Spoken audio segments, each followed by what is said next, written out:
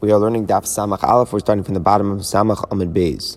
The Gemara tells us a whole list of facts about the way that a woman's actions can impact the child that she has. So the Gemara says, Mishamsha Be'Rechaya, if a woman has relations by a Rechaya, which is where they used to grind the grain, Havla B'nei Nichbe, she will have children with issues with them, some sort of epilepsy. Mishamsha Al-Ara, if a woman has relations while she's on the ground, Havla B'nei Shemuti, she will have a child with neck problems. If a woman walks on the dung of a donkey, she'll have children who have issues with keeping their hair.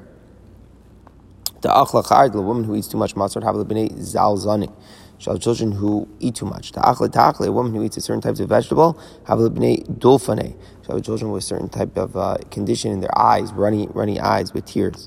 A woman who eats very small fish, have a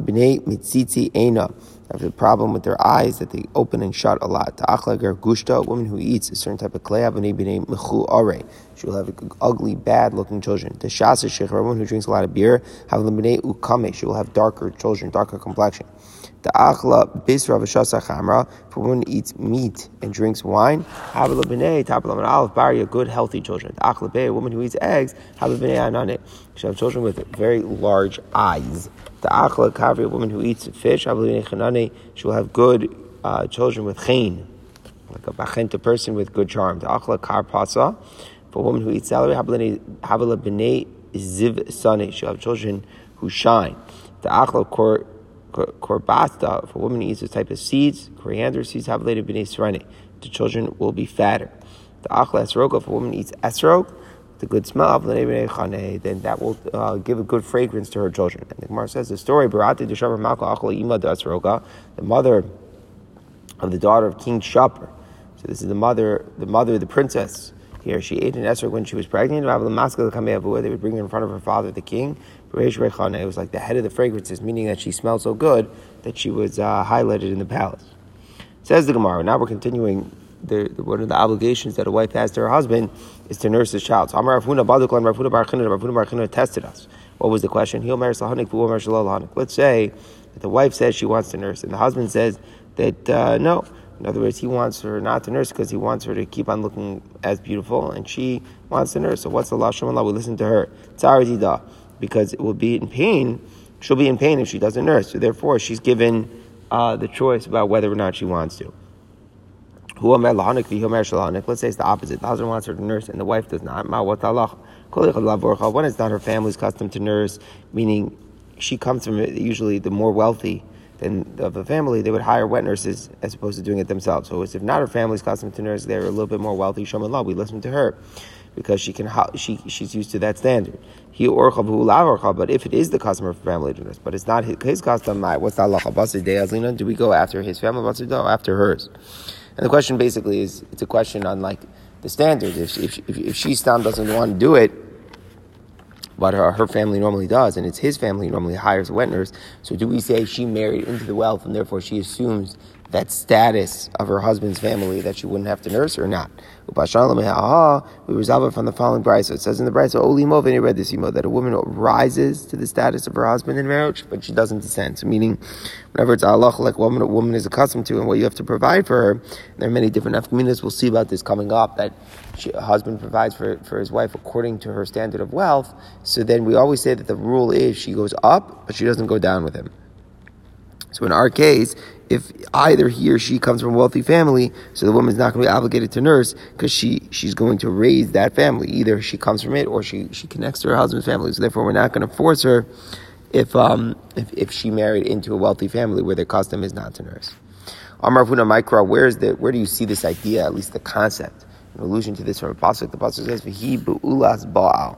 So normally that's just a way of saying that she's a married woman, but it's a strange term. Usually we would say "eshes ish." Why be'ulas ba'al? Ba'al yasur shabal, yasur shabal. She goes up with the husband, she doesn't go down with the husband. Chava says she was the mother of all the chai. She was the mother of all living things. For life, that woman was given for marriage. She wasn't given over for a sense of suffering. So therefore, she's always supposed to be improvement through what happens for marriage, and that is not a descent. Okay, so then the Mishnah had listed a whole list of chores that a wife has to do for her husband. But we say that she brought him from one maidservant, so then she's exempt from the grinding of the grain, the baking of the bread, and the laundry. So the Gemara says, it implies that the rest of the things she has to do. She still has to cook, nurse, make the bed, work with the wool. So the Gemara says, why is that? Why can't she say to her husband, I brought you another woman to do my job? So meaning, there were 7 chores that I would have done, so now I have a maidservant, so then let my maidservant do all 7. So the Gemara answers, Mishum Da'amar La, the husband can say to her, this one is going to work for me and for her, but who's going to work for you? So meaning what we're saying, well, one woman is capable of doing all the 7 chores for 2 people, but not 3. So the wife could do all the 7 chores for herself and her husband, but if there's a maidservant, she's going to obviously have to take care of herself as well. So she's not going to be enough. She's not going to have enough time or enough capacity to do enough for 3 people. That's why one maidservant only gets the wife out of grinding, baking, and laundering. She brought in 2 then she doesn't even have to cook or nurse. So it says, it sounds like she still has to do the rest. It sounds like there's still two chores that she has to do, which is make up the whole bed and work with wool. Why is that? Here, if there's 2, she should say to her husband, I brought you another woman, who will do it for me and for her. The first one will work for you and for her. So meaning now, if we've worked out the arithmetic here, that one person does the 7 chores for 2 people, so 2 maidservants should be good for 7, to do the 7 chores for 4 people. So what's the issue? So the Gemara answers, the husband can say to her, who's going to be busy with the guests who are here for a long time and the passerbys, meaning you're going to have to help. So it sounds like we're saying that a wife is obligated to toil for all of the people who are dependent upon the husband, and even the people just passing by, they have to work for it. So therefore, even if there are 2 maidservants, that covers for 4 people. But what about if there's guests who might be staying, and therefore we need more? Now, then it said, Shalosh, if there are 3 maidservants, she doesn't have to make up the better work with wool. So again, Hashara Abda, you have the implication that she has to do something. It sounds like the specific 7 chores she doesn't have to do, but she still has to do the minor things. We see that. So it says if there are 4, then she could sit around and do nothing. So it sounds like if there are 3, there are still minor chores which she does. So here, the Tamalay let her say to the husband, I brought you another maidservant to attend to the long-term guests and the people passing through. So here, certainly she should be off. So the Gemara answers, the husband can say, there are times when there are a lot of people in the household, a lot of people, kids are coming and whatnot, and there could also be guests and passerbys and all of that, and at those pressing times, you might need even more.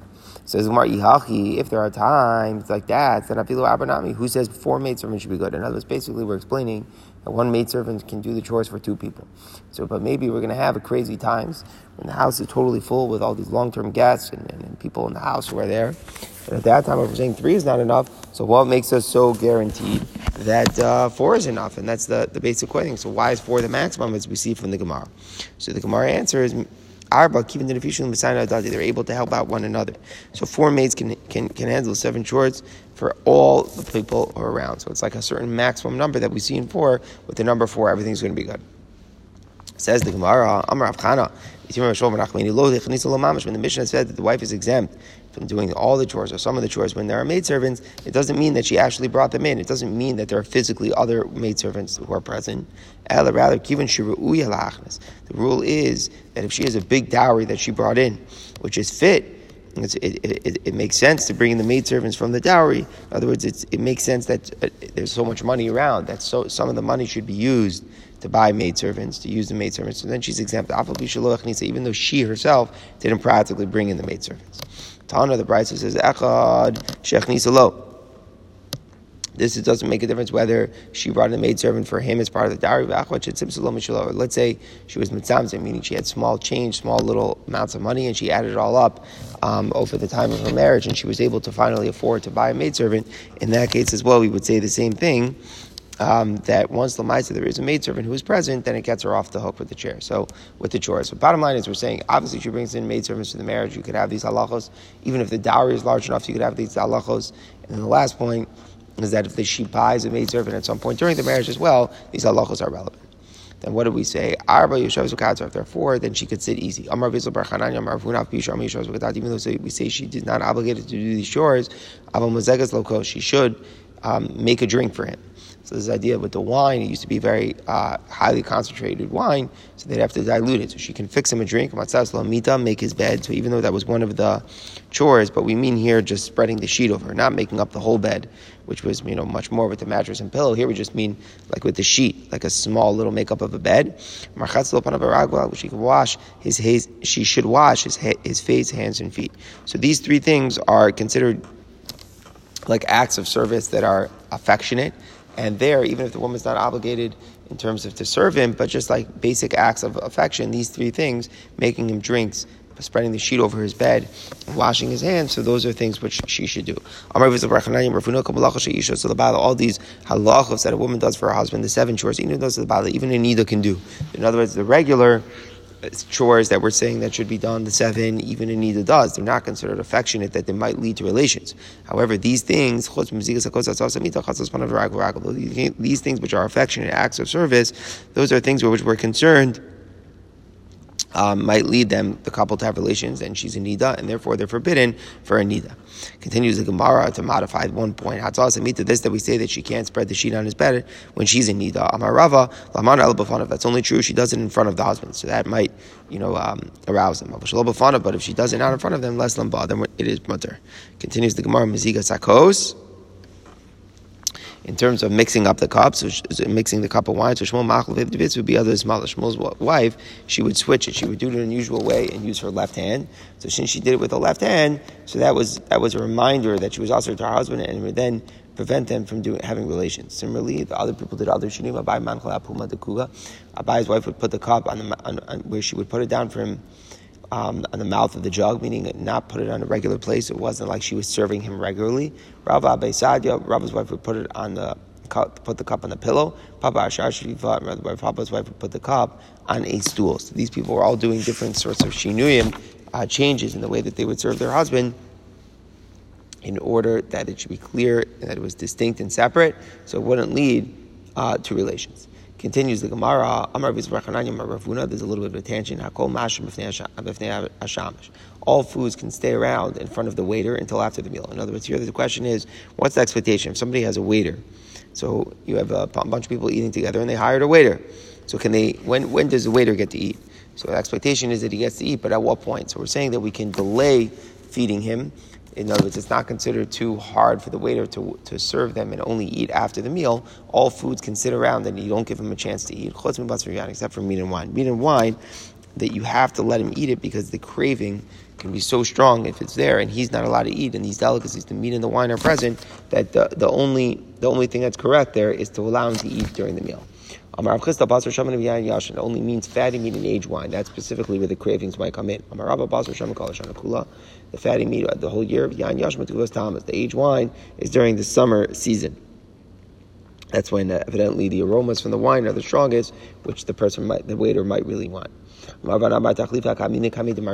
once standing in front of Mar Shmuel.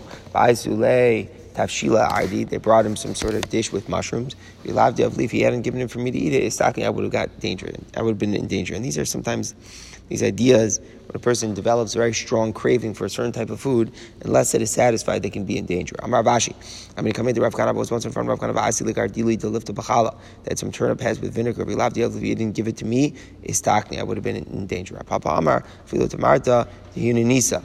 This can even true if there's a date, which is an extremely good date. It's got a lot of high fat content on the date. Even something like that could theoretically endanger somebody's health. In other words, whenever there's a craving, even if it doesn't seem like it's the highest delicacy necessarily, it still is an issue that if a person's not satisfied right away, then it can endanger their health and endanger their health. And the Gemara tells us what's the rule? Klolo de milsa, called the isle reicha ve'isle kiyua. If there's a good smell, or some sort of specific thing that grabs the person, then it can harm a person if he's not able to eat from it.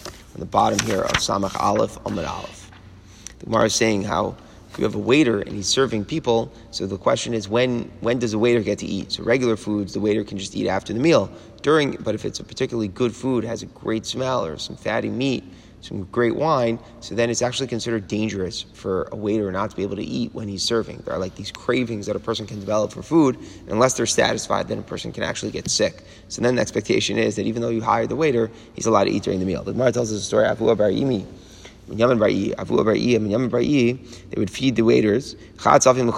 One would feed the waiter from each and every course, meaning to say, he would eat like as he was serving. Every course as it came out, he would eat from. One would only give him one course, meaning he would only have something in the beginning of the meal, and then he wasn't allowed to eat until the rest of the meal was over. So it seems like they were both being sensitive to the waiter, but one was obviously doing it a lot more. So one of them, Eliyahu and Navi, would speak to. The other one, Eliyahu and Navi, would not speak to. So meaning to say, Eliyahu and Navi would come and converse with these tzaddikim, but there was a difference in their level of piety here, and Eliyahu would only speak to the one who served the waiter between each and every course. Another story here, Anutarti Chasid, we have two tzaddikim here. Some say that the people who they were was Ramari and Rav Pinchas, the sons of Rav Chisda. One would feed the waiter from every course before the waiter would serve him. One would feed his waiter only after they were already served. So here's a question. Certainly they're giving him they're feeding the waiter at every course, but the question is before or after the waiter serves. To Kadim, the one who fed the waiter first, Eliyahu would speak with him.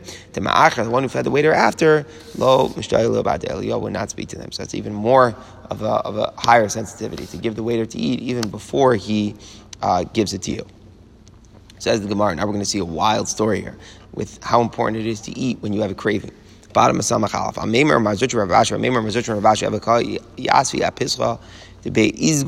They were sitting by the entrance to the palace of this king. It was called Izgur the king. There was some sort of butler of some sort that was carrying food for the king that was passing by. Rav Ashi saw Mar Zutra's face, top of the Amud Beis. The chavar apik, it turned like white. Rashi explains that it turned white from this deep, intense craving that he developed to eat the food. So what did he do? So Rav Ashi saw, when he saw his colleague Mar Zutra's face go white, he took some of the food with his finger. In other words, he took his hands and grabbed some of the food, and he put it inside of Mar Zutra's mouth. So here we talk about, the poskim talk about, maybe, he was only trying, it wasn't kosher food necessarily, he just put it in his mouth, he didn't eat it, it was just to satisfy the craving, he shouldn't get sick.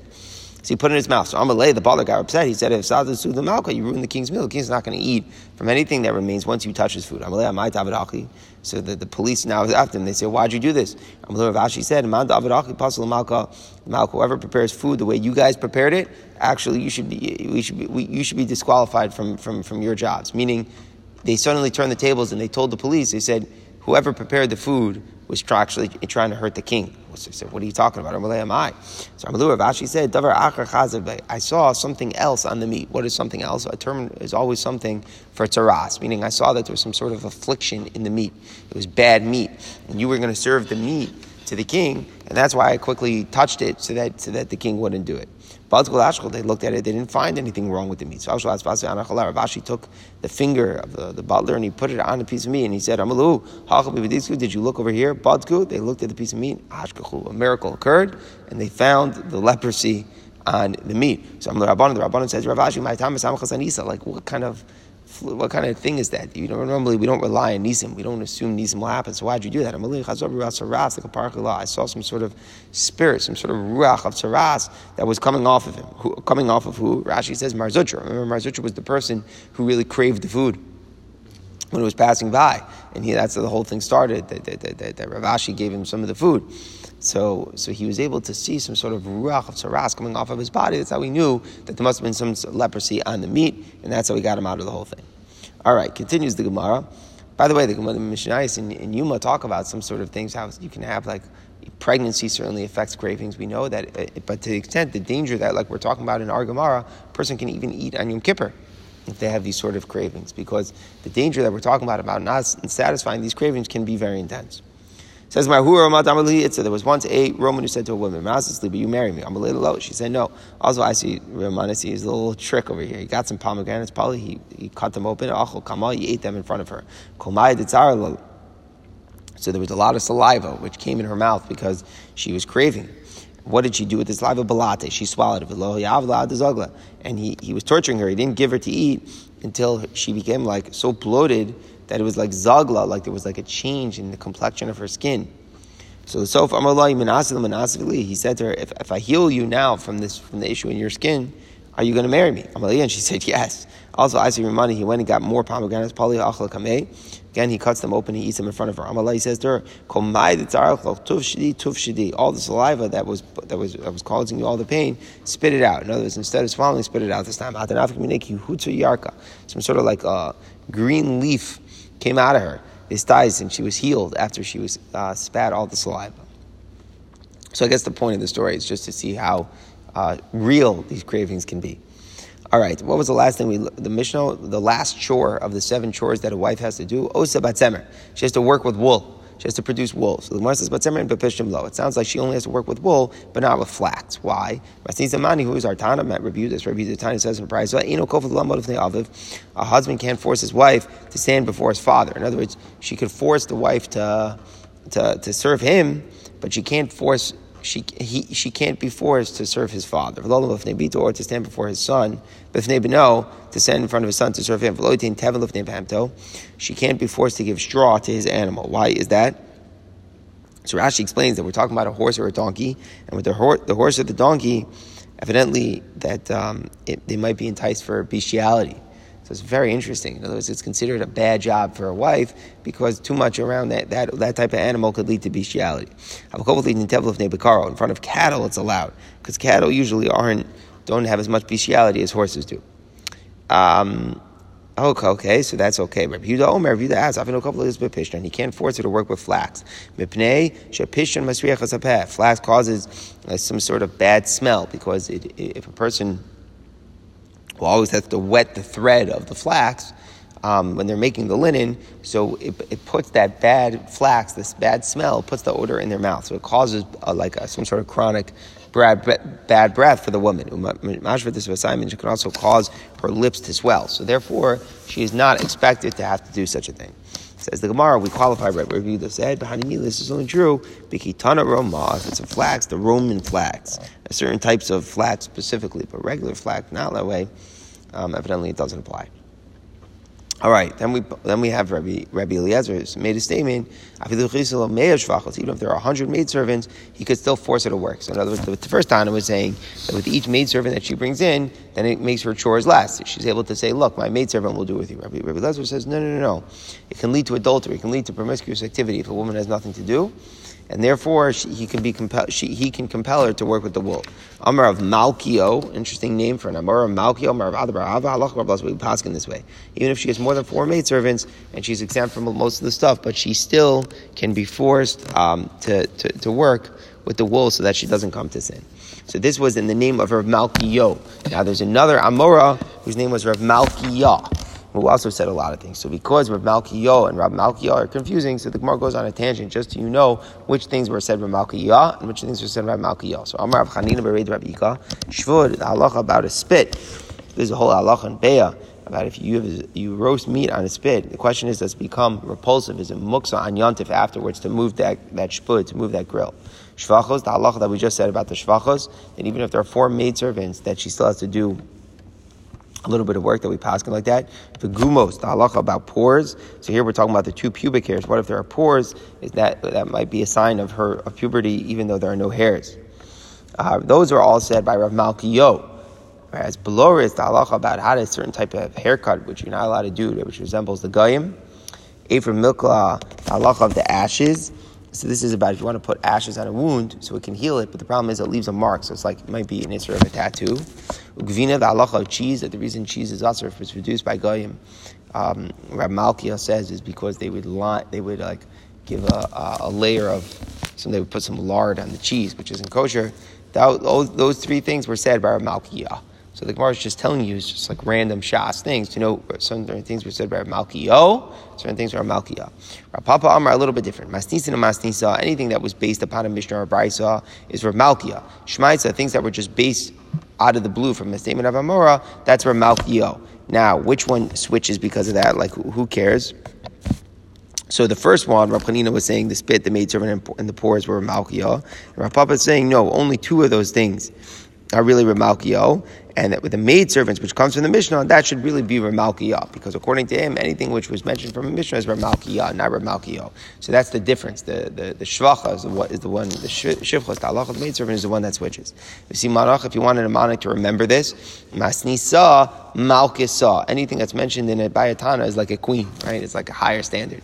So anything that was mentioned in Mishnah or Baisa, the statement was then issued in terms of the halacha by Rav Malkiah. Continues the Gemara, but now what's the practical difference between Rav Papa and Rav Chanina? Now Shvachos, the difference was, again, the statement from the Shvachos was it said Rav Malkiah or Rav Malkiah. Continues the Gemara, Shmuel Gamliel Omer, the Shmuel Gamliel add, he said that even if a husband took a vow that his wife shouldn't do any work, so we say that he has to divorce her and pay ksuba. Why? Because it could make her insane. So we have two different things. The first Tana, Rabbi Lezer, was saying she still has to work, even if she has 4 shvachos, she still has to do something because it could lead to adultery. The second Tana is saying it could lead her to insanity.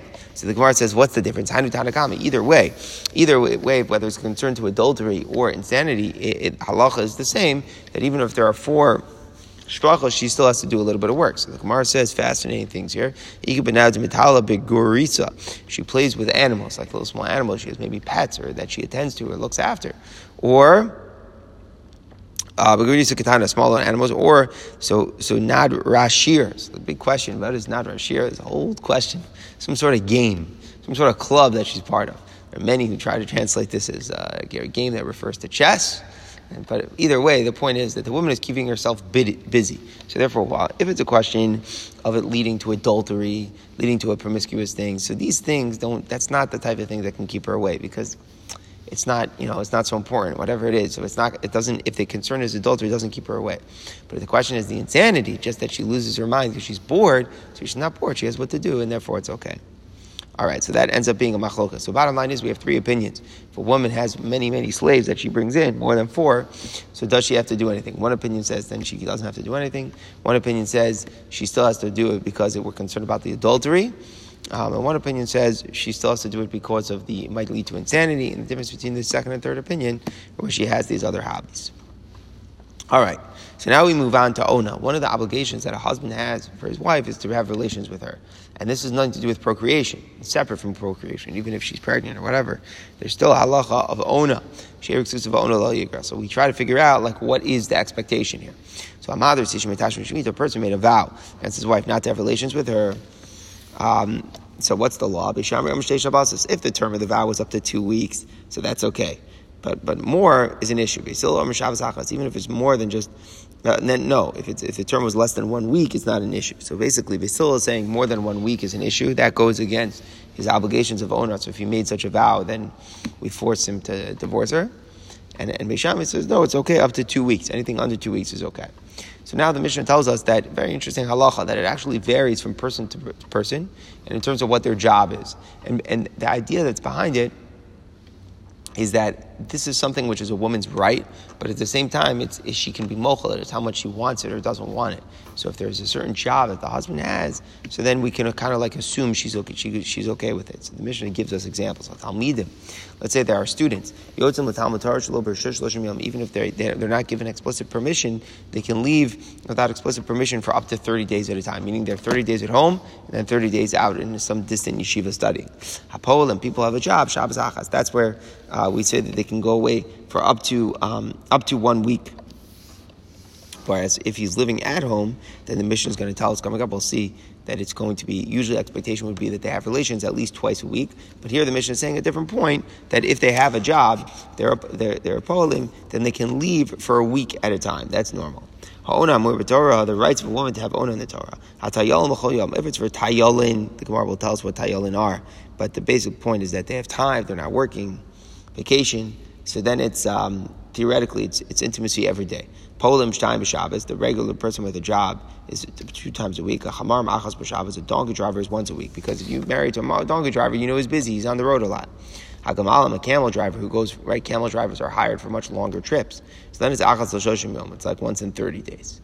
You think about it, it's like today, the equivalent would be like a pilot or something like that. A sailor, so there he's clearly gone for very long stretches of times. Achas l'shisha chadashim is 1 in 6 months. Different, Rabbi Eliezer. These rules, these regulations, these time limits were set by Rabbi Eliezer. So first we open the opening idea in the Mishnah is that the machlokas between Beis Shammai and Beis Hillel is like, what's the standard for how long a person can go? So Beis Hillel said 1 week, Beis Shammai said 2 weeks. And the nafkamina was when a person took a vow, answering his wife attached for Shemitah for a certain amount of time. So according to Beis Shammai, it's fine if it's up until 2 weeks. According to Beis Hillel, it's okay only if it's up until 1 week. So the Gemara says, "My time of Beis Shammai." Where does Beis Shammai get this for? That the intimacy is required once in 2 weeks. They learn from what the Torah says when you give birth to a female. What does the Torah say? That there's 14 days of tumah. So if you give birth to a male, there's 7 days of tumah when the couple cannot be intimate. And if it's a female, then it's 2 weeks. So Beis Shammai says, hey, look, I see that it's up to 2 weeks. The Torah is okay with that, with the couple not being intimate. So we see that that's okay. So up until 2 weeks is not an issue. We learn it from someone who gives birth to a male, where relations are also for only 1 week. So Beis Hillel says it's only 1 week you can go. Beis Shammai says up to 2 weeks. But the Gemara obviously asks on Beis Hillel, Beis Hillel should learn from Nekeva. In other words, the Torah, yes, it's true by Zachar it's only a week, but by Nekeva it's 2 weeks. So clearly we see it's okay to go up until 2 weeks without having relations. Says the Gemara, the Gemara now switches completely. If you would learn from the Yoledes, you're right, then you would see up to 2 weeks. Beis Hillel doesn't learn from the Yoledes at all. Beis Hillel says we learn from the laws of Nida. Nida is also only 1 week. Right, the Nida Midaraisa, just she bleeds and then a week later she goes to the mikvah. Today we have new Rabbanans, but the essential din of Nida is only a week. So now, basically, we're saying Beis Hillel is not looking at the Yoledes at all, and he's just looking at Nida, that's why it's a week. And Beis Shammai learns from the Yoledes, that's why it's 2 weeks. So the Gemara says, well, what's the real root of the question here? You could learn from Yoledes, so why not? So Beis Hillel says you only learn from common things. So in other words, Nida is common. Yoledes is once in a blue moon, a girl actually gives birth. So therefore, what we're saying is we're not going to learn from there that the couple abstains from relations for up to 2 weeks, that's normal. We learn from what's common. We learn what's normal from Nida, that we see the Torah is okay in the normal scenario with only up until 1 week.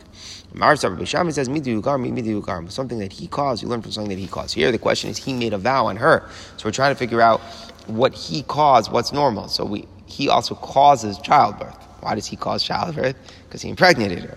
So we don't learn from Nida. Nida has nothing to do with the husband. The husband doesn't trigger the Nida. So therefore we don't learn from Nida. The better comparison is to look at something he causes, to a childbirth, and therefore we see that it's up to 2 weeks. So now the Gemara says, the whole machlokas here is where he specified a certain amount of time, meaning he said, that's the whole point. He said, we're not going to have relations for 1 week, or I'm not going to have relations for 2 weeks, and that's where there's a dispute Beis Shammai and Beis Hillel. Abul Bistam, let's say he doesn't say for how long. He just says, we're not going to have relations. He doesn't say. So what's the halacha then? So if you don't say, it's indefinite amount of time. You say we're not going to have relations, that implication is at any point. So then, Divrei Akol, everybody agrees, Yotzi la'alter v'yiting ksuba. You have to divorce her right away and give her the ksuba. Meaning, we don't even say wait for a week or 2 weeks until the pain sets in. That's too heavy. That's too hard to bear. Rather, we say once the neder was set, that's certainly going to bring the pain. Then the halacha is that the divorce comes right away and the ksuba is right there. Ushmuel Amar, no, afilu b'stam nami yamtim. Even if it's an unspecified term where eventually it's going to be put in pain, but it's not there yet, we say the same thing. You wait 2 weeks according to Beis Shammai, 1 week to be sold before you have to divorce. Why? Why wait at all? If the neder is forever, then what's the point of waiting? What are we going to gain? The answer is, Shem Yimsa Pesach L'Nidro. Maybe in the meantime, he'll find a Pesach. That's Allah. When you take a vow, you can be mater neder, you can annul the vow if you can find some opening that if I would have known X, Y, or Z, I never would have taken the vow. So the vow isn't considered final and binding until a certain amount of time. So we leave it open that maybe until the pain sets in a week or 2 weeks, or after 2 weeks, that maybe he'll be able to find a Pesach. So everybody agrees where he made the neder b'mefarish, and he said for 1 or 2 weeks. Okay, then the 1 or 2 weeks are there. But the question is where he said it bistam, so we know the neder here is there. So the question, so one opinion is saying, Rav was saying that now he divorces right away. Shmuel is saying no. Maybe we wait for the time for more time until the pain sets in, because maybe he'll find that Pesach. Says the Gemara, why do they have to argue here? They already argued one time about this. It says in the Mishnah, a person said that his wife can't get any hana from him for up until 30 days. So this means like a sort of like financial benefit, not in terms of relations, because we just said they have to have relations once a week or once a 2 weeks. And we have to figure out, in terms of finances, the Gemara later tells us that the Mishnah is talking about a case where the woman had been keeping her earnings in place of her sustenance. So the husband didn't have any real strong financial obligations on her. So for up until 30 days, Yamad Parnas, he still has to set up some sort of like middleman to support her. So basically, the Gemara later is very bothered. What's the case? If she's using her earnings for her sustenance, then why does she need any money from her husband? And if she does, then doesn't he have to give it to her? So the Gemara will tell us it's like a very specific case for like she has enough of her basic needs, but she doesn't have all of her needs, and there are certain like extras which the rabbis encourage the husband to give, but only non-directly because he's made the neder not to give her benefit. So he does it indirectly through a third party. Yosef Mikan, but if the term of the vow is longer, Yosef Ksuba has to divorce her and give the Ksuba. Why? What's the pshat? The pshat is because after 30 days, everybody becomes aware of her situation, that her husband isn't taking care of her directly, and it's just indirect because he took a vow not to benefit her, and that's extremely humiliating to her. She's not expected to have to live with that humiliation, and therefore he has to divorce her with the Ksuba. So here's the question. So this is a similar question. If he made a neder that was longer than 30 days, should he divorce her right away? Or do we say wait until the pain and the humiliation sets in before the divorce has to happen? So over there too, it was a machlokas. Amar Rav L'shonah l'mafarish. That's all that he uses the third party to support her. It's only where he specified for 30 days or less. That's where he doesn't divorce her right away. Aval Bistam, if he said unspecified term, so it's going to last indefinitely, he divorce her right away and he gives the ksuba. Shmuel Amar Afilu Bistam Nami Yamtin. Even if the case where it was made unspecified way, he will wait and he supports her with somebody else for 30 days, and only then does he have to divorce. Why? The same rationale. Shema Yimsa Pesach L'Nidro. Because even though right now there's no solution, but maybe in the 30 days we'll find an opening for the vow that will release him from it. So the Machlokas Rav and Shmuel is the same. In our case, it's where he made a neder not to have relations with her indefinitely. He didn't say a time. So the question is, do you wait until the end of the 2 weeks and then divorce, or do you divorce right away? And the same thing over there, where he made the thing that's going to ultimately shame her, that he's not going to benefit her directly for 30 days. So if you're 30 days after, he said it without specifying the amount of time, after 30 days will become humiliating. So there are also some machlokas Rav and Shmuel if he should divorce right away. So why do we need both cases of the machlokas? Says the Gemara, tzricha, it was necessary. It is marbaha, if it was only in this case by marital relations, I would say there Rav said he divorced right away, because you can't give relations through a third party, right? So therefore the effect is felt right away. So even if the higher pain is only felt at the end, is only felt right at the end, but the basic effect is already there. So since there's some basic effect that you can't have relations right now, so we say just divorce right now. He, in that case, after Rav, until 30 days, he could give it through a third party, and the pain of the humiliation doesn't come yet. In Moshe Shmuel, I would say he should agree to Shmuel. He shouldn't divorce her right away. Maybe he will find the Pasach. If it only said that case, Shmuel only said not to divorce her right away, because there you could do it through a butler, and we're looking for a Pasach. In this case, that you can't give it through a butler. I would say we should agree to Rav, should divorce her right away, and therefore tzricha was necessary to say that in both cases there's actually a machlokas between Rav and Shmuel.